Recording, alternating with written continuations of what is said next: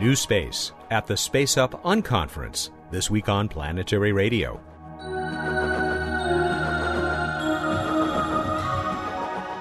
Welcome to Public Radio's travel show that takes you to the final frontier. I'm Matt Kaplan of the Planetary Society. I spent Saturday, February 12, with a lot of young and enthusiastic space crazies. They gave me a good feel for what has come to be called New Space. And that's not your father's or your grandfather's final frontier. Stick around and I'll make you a virtual attendee at this gathering. As we prepared this show, Stardust Next was encountering Comet Tempel 1, giving Bill Nye the Science and Planetary Guy ample reason to celebrate. And Bruce Betts is waiting in the wings to bring us What's Up, with another chance to win Solar System for iPad in the Space Trivia Contest. A program note, we're almost ready to announce the date and time of the next PlanRad Live. I'll give you the details on next week's show, when my guest will once again be Bill Borucki, head of the Kepler mission that has just revealed more than 1,200 extrasolar planet candidates, including a handful of Earth-sized worlds in habitable zones. We'll get underway with a Skype visit to the Planetary Society's Science and Technology Coordinator, Emily Lakdawalla. Emily, in a couple of minutes, we're going to hear Bill Nye celebrate the Stardust Next encounter with Tempel 1, but you've also written a little bit about it, and you'll have some of your own coverage. Yeah, I've written a little preview, including the fact that Stardust is practically out of gas as it's flying past this comet. So they've actually had to cut back some of their activities and just do the very minimum, because this is a spacecraft without reaction wheels. So they have to point with thrusters. And if they're out of gas, that means that they won't be able to get the data back. So they have to be very careful. I'm looking forward to going to JPL on Tuesday morning to find out exactly how well things went. Yeah, somebody really ought to come up with an accurate gas gauge for interplanetary probes. When you don't have any gravity to keep the gas Right. at the bottom of your tank, it doesn't work very well. No. Somebody's going to figure that out, though. Let's talk about the latest in your string of fellow image manipulators. Yeah, I'm doing my best to feature as much work as I can from all these amateur image processors. And I've got a new feature in the Planetary Report, the Planetary Society's member magazine, where I'm planning to feature lots of work by different amateur image processors. And it was a no-brainer, which was the first one that I was going to feature, which was this amazing new mosaic of Voyager views of the Great Red Spot produced by an Icelandic amateur named Bjorn Johnson. The image is just amazing, and I've actually composed a huge poster that you can buy from Cafe Press from the Planetary Society store, which I think you have to see it in print to appreciate just how amazing this new view of the Great Red Spot is. It's actually the greatest view of the red spot that's ever been put in print. The Voyagers really did better than any other spacecraft. It is quite a poster. You can enlarge the image of the poster right there in the blog, one of last week's blog entries. Can't wait to see it actually unfolded or unrolled on paper in front of me. Emily, that's about it. That's all we've got time for today. And I look forward to telling you about how Stardust went next week. Absolutely. Thanks for joining us. Emily Lakdawalla is the Science and Technology Coordinator for the Planetary Society and its primary blogger, and she will join us again next week with that report. Here's Bill.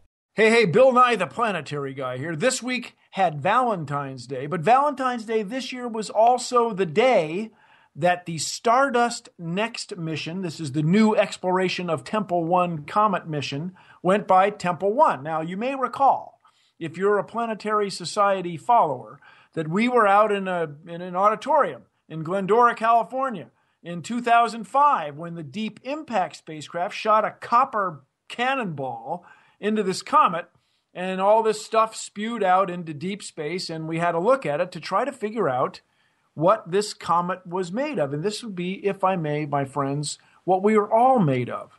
It's generally believed that these objects date from the primordial days or minutes or seconds or millennia of the solar system. And so they used a copper cannonball because everybody figured there was no copper in the comet. So you'd be able to tell what stuff came from the cannonball and what stuff came from the comet itself. Anyway, this other spacecraft called Stardust, which went by Comet Wield 2 a few years ago. It was launched in 1999. Well, these guys have cleverly squirted a little maneuvering rocket gas into space and gotten the thing to go back by Comet Tempel 1 in the hopes of seeing what happened. Last time when the cannonball hit it, nobody could see with all the dust and debris that was tossed out into space. But maybe this time, the crater will line up and we'll be able to figure out what happened. Now, the spacecraft has been traveling a long time, almost 6 billion kilometers. And we're having a little contest at the Planetary Society to see if you can guess it a little more accurate than that. Because these distances in space are enormous. But the data we gather seem arcane or mysterious or insignificant or way off to the side. But you never know what you're going to find. You're never sure what the comet is made of. You're never sure where we all came from. You're not exactly sure what the early solar system was like unless you collect these data. So Valentine's Day, I hope, was good for you. It was great for NASA. This is one more step that's taking us to understanding that fundamental question we all ask. Where did we come from? Go get them, Stardust. Next, let's have a look at those 72 images. I Gotta Fly, Bill Nye, the Planetary Guy.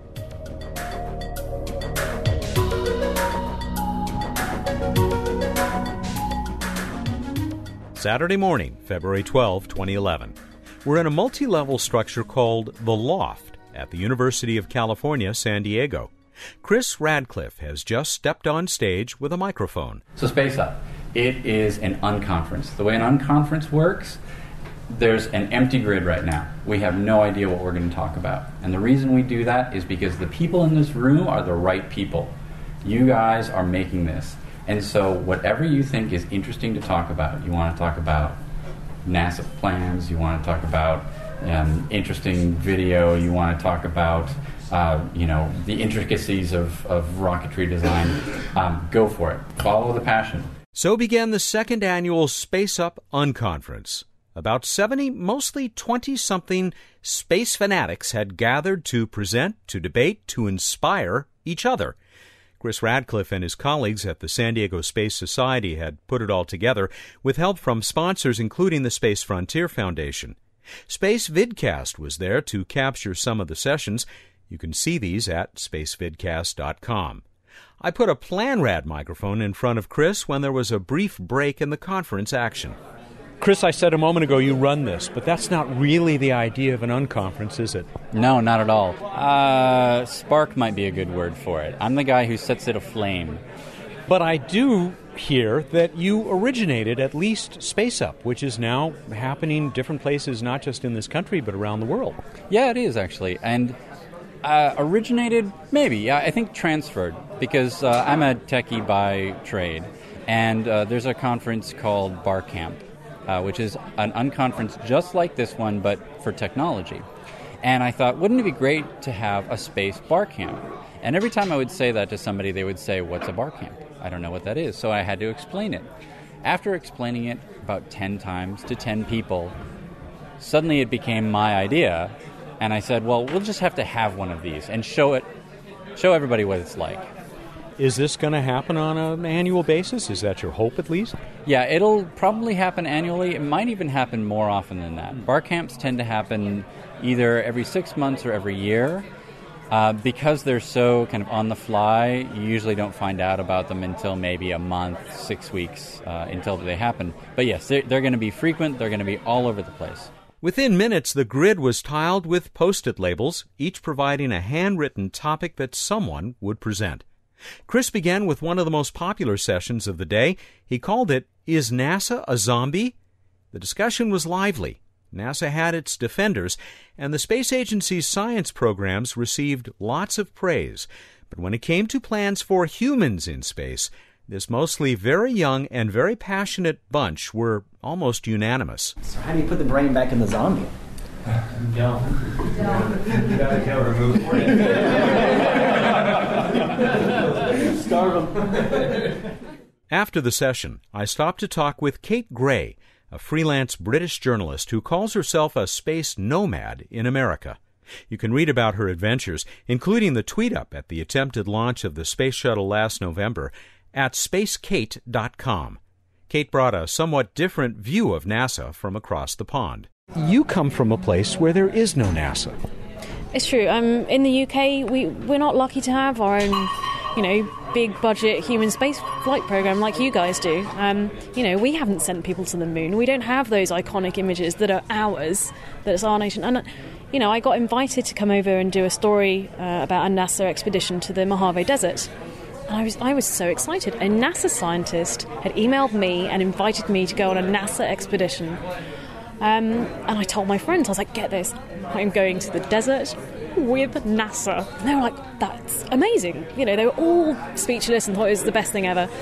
And when I got here, I was like so excited. I chat to people on airplanes, and I was just talking to somebody, and I said, guess what? I'm going to the desert with NASA. And they went, yeah. And I said, no, I'm going with NASA, like to the desert, the Mojave Desert, like with NASA. And they're like, yeah. I was just like, I couldn't believe it. I mean, I don't know, the power of that brand, the NASA brand, I mean, it's so well respected, it stands for all these exciting, amazing things.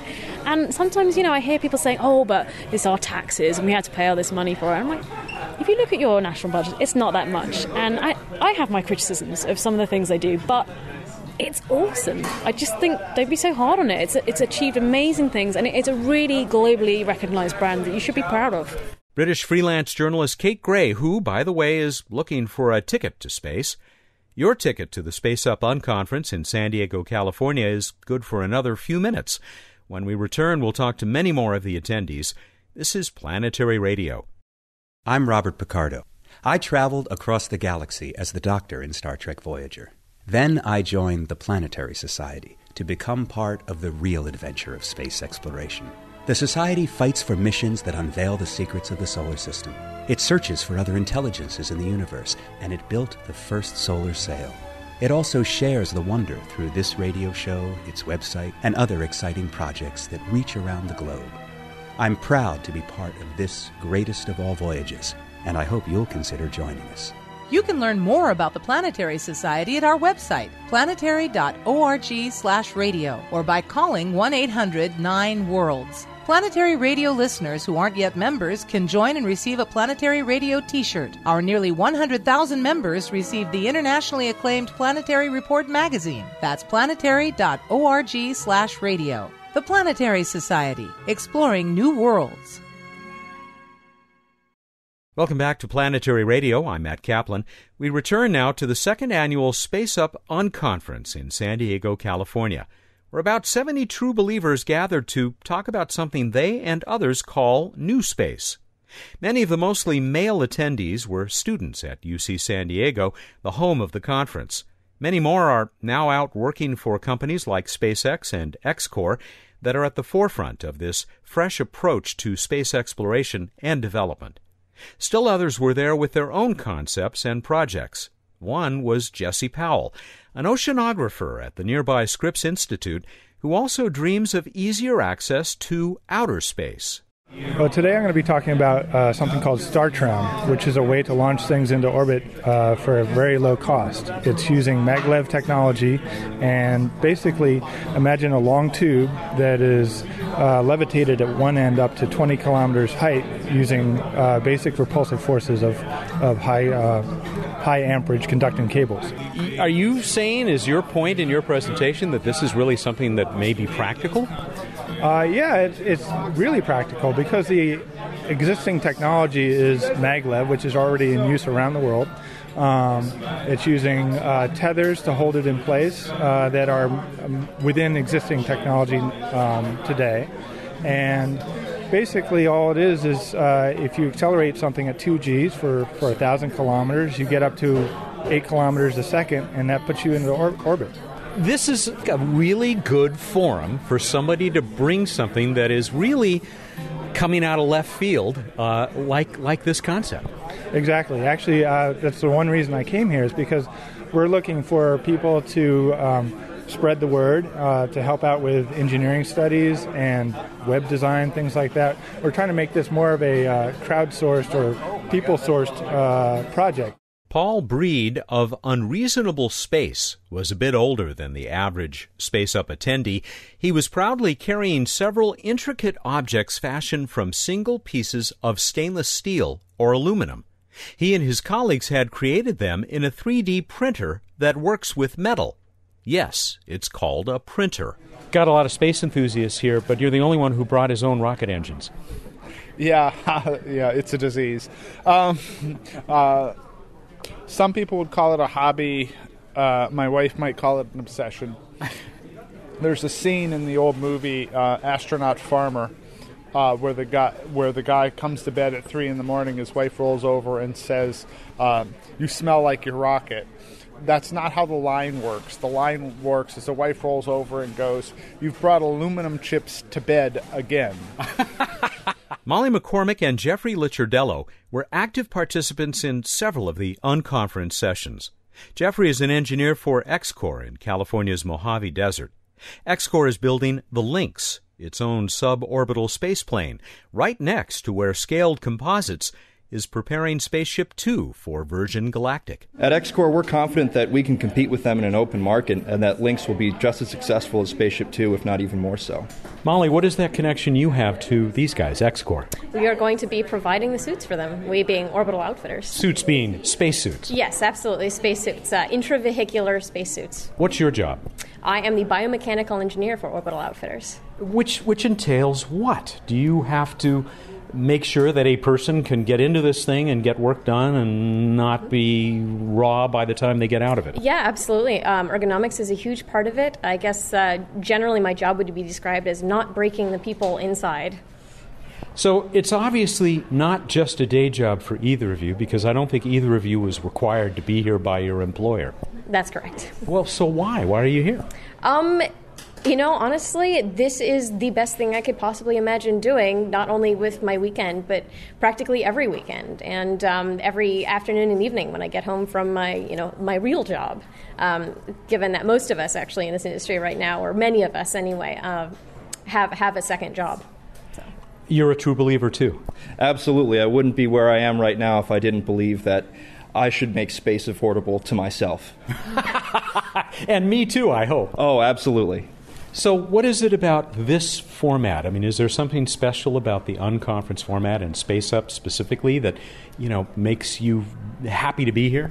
Well, this is the first time I've been at Space Up, and my impressions are very new, but I really enjoy the format because it's a very organic sort of feel to the conversations and the topics that everyone talks about. It's not some dry, planned itinerary where everyone goes and listens to a PowerPoint presentation. New space is commercial space, but on top of that, because commercial space has actually been around for a very long time, most of what NASA does is through commercial space, commercial meaning Boeing or Lockheed or any actual company. NASA contracts out. Yeah, exactly. But there are a herd, if you will, of new up-and-coming companies that are much smaller, they are much more nimble, and I think primarily they do not believe in cost-plus contracting.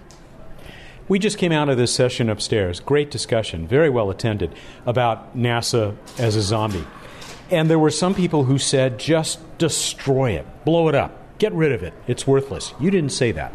No, I think that we can't destroy NASA because NASA does a lot of good things. In the talk upstairs, they mentioned how the unmanned parts of NASA are getting a lot of great science. But I also think that NASA just needs to reorganize and refocus its mission a little bit. If NASA can focus on the high-level science and the far-reaching exploration goals like a long-term mission to Mars that no private corporation really has the will or the power to do right now, by working with the commercial sector to bring things to orbit, they can focus on just optimizing a mission to Mars, and everything can be done for a lot less money and a lot faster than NASA trying to reinvent the wheel. Molly, you were nodding your head. Yeah, I absolutely agree. In particular, there's some excellent biological work coming out of NASA Ames. There's some fabulous rover work, the Mars rovers, the Hubble, all that sort of work. That a lot of that comes out of JPL. And there are individual centers across the United States that are doing really fantastic basic science research. And I think that ultimately that's perhaps where NASA ought to be focusing more of its efforts and moving away from things that we already know how to do. They aren't new. And in fact, we can now turn an actual profit on. That's why you want to move it to the commercial companies. Optimism or pessimism about the future? I'm certainly optimistic. I think that in the next 10 years, certainly in the next 20 years, the entire landscape of how we get to space is going to be revolutionized. And sooner or later, maybe my children or my grandchildren will be able to go to space and not think that it's really that big of a deal like the way we treat it now. Yeah, Also optimism. I don't think you're really going to see anyone in this room today that is a pessimist, or they wouldn't even bother to be here. But I'm also very optimistic, and I too look forward to the day when this isn't such a spectacular event, when spaceflight isn't something that makes or breaks heroes. It's just something you do. Thank you so much. It's been delightful talking to both of you. Young engineers and space enthusiast Molly McCormick and Jeffrey Licciardello. Representing the Space Frontier Foundation at the 2011 Space Up Unconference was its project manager, James Pura. This is really at least a second generation of sort of grassroots space enthusiasts, and you may be one of those yourself. I absolutely am, and it just goes to show you that this whole space and new space feel is it's infectious. It takes on a life of its own. Part of what New Space is all about is it's reinventing itself all the time, and whether that's in the science field, or whether that's in the entrepreneurial field, or whether that's here in creating an entirely new form of space conference, it's all cool, it's all space, and it's all fun. Why are you in it? Why are you so involved? I mean, I'm going to bet there are things you could be doing that might let you buy a bigger house or something. Well, yeah, absolutely. And it's I look around the room, and there's a lot of people that actually have other jobs that are not as exciting, that end up paying the bills. But this is where we go to have fun, and we have friends, and we talk about space, and we talk about the future, and space conferences are kind of like a mecca where everybody gets together to talk about the stuff that they don't get to talk to their family and friends about. They get to talk to like-minded people about far-reaching ideas, and they don't get funny looks in return. It's nice to know that you have a place like that where you can go and you can speak your mind and you can talk about and you can catch up on what the latest and greatest is in space, and it's a good time. Preaching to the choir, but as somebody once said to me, even the choir needs to be preached to. Yeah, definitely. James Pura of the Space Frontier Foundation, which has its own space conference in late July at NASA's Ames Research Center. I was sorry to leave the San Diego Space Up Unconference before the big party planned for that Saturday evening. Maybe next year. You can learn more at spaceup.org, and you can learn about the night sky and more when Bruce arrives with What's Up in just a few seconds.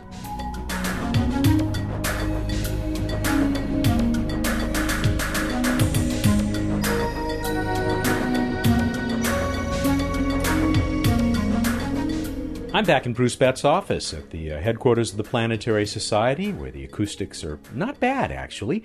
And we're going to talk about what's up in the night sky and ever so much more. Welcome back. It's good to be back. Wait, welcome to you. Welcome back to the office. Notice I've covered it in cheese to make for a better acoustical signature. Yeah, that's why I'm wearing the clothespin. Night sky. Got Jupiter, brightest star-like object over there in the evening sky. Over in the west, Saturn's got some friends. We've got Saturn coming up late in the evening, 11, midnight, over in the east, as things will do. But if you look a little later on or before dawn, you'll find Spica near it, the brightest star in Virgo. Notice Saturn's the more yellowish one. Spica is slightly dimmer, more bluish, whitish. Also, look for the moon near Saturn, looking lovely on February 21st. And a week later, February 28th, the moon will be near Venus, which is in the eastern part of the sky before dawn. You'll have lovely crescent moon Venus coming up February 28th. In this week in space history, we had the Voyager 1 solar system portrait taken, the whole pale blue dot, little pictures, things like that. And how interesting, of course, because we just had Ed Stone on the show last week, the head of that project. Didn't Carl Sagan really have to push for that? I do believe he did, yes. Yeah. Yes. They're just little dots, but they're dots taken from really, really far away. We also had 1973, Pioneer 10 became the first spacecraft to pass through the asteroid belt. And finally, John Glenn becomes first American to orbit the Earth in 1962. Random space fact! Just trying to mix it up. Going on 8.5 years, and it never fails to entertain me. That's why I like you so much, man. Hopefully it's entertaining someone else out there. Random space fact, Neptune is so far from the sun and has so much internal heat going on from radioactivity and leftover heat from formation that Neptune actually radiates twice as much heat going out than the heat coming in from the sun. Oh, gosh. It's just plain cold out there. Yeah, I believe the term is way but cold. I'm sorry, can we say that on the radio? No. Then never mind. We move on to the trivia contest, an attempt to save us from the FCC. In the trivia contest, we ask you, in what constellation is the center of the Milky Way galaxy as it appears in our sky? How'd we do, Matt? Yeah, we want to say, it's not really in the middle of this constellation, it's just past it. And if you look toward Sagittarius, you are essentially looking into the core of the Milky Way, right? Yes, indeed.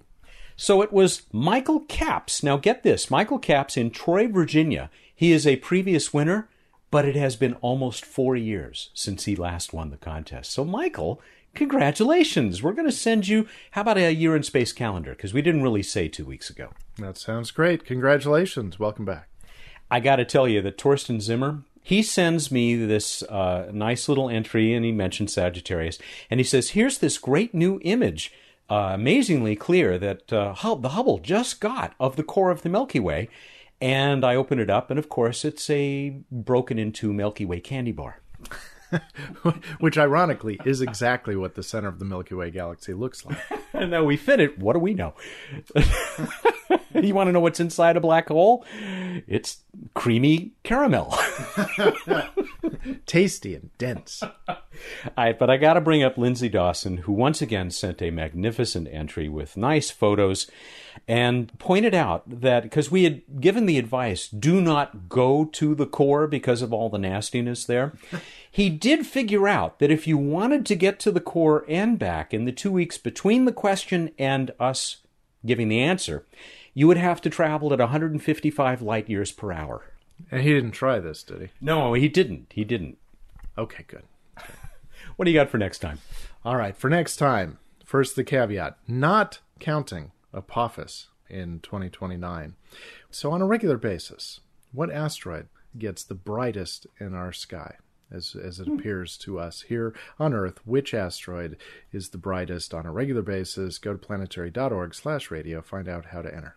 And why don't we give away another copy of Solar System for iPad from Touch Press, written by Marcus Chown. I think that'd be a cool thing to do. I like it. You've got until the 21st of February, 2011, at 2 p.m. Pacific time to get us that answer. All right, everybody, go out there, look up the night sky, and think about juggling. Thank you, and good night. We got to get you juggling on the next Plan Rad Live, which we're beginning to plan, folks. Stay tuned. It's going to come up in the spring, but you have to promise to juggle. I can try. He's Bruce Betts, the Director of Projects for the Planetary Society. He juggles all those projects all the time, but he does make time to join us every week here for What's Up. Next week, 1,200 or so possible new planets, courtesy of Kepler. Planetary Radio is produced by the Planetary Society in Pasadena, California, and made possible in part by a grant from the Kenneth T. and Eileen L. Norris Foundation. Clear skies.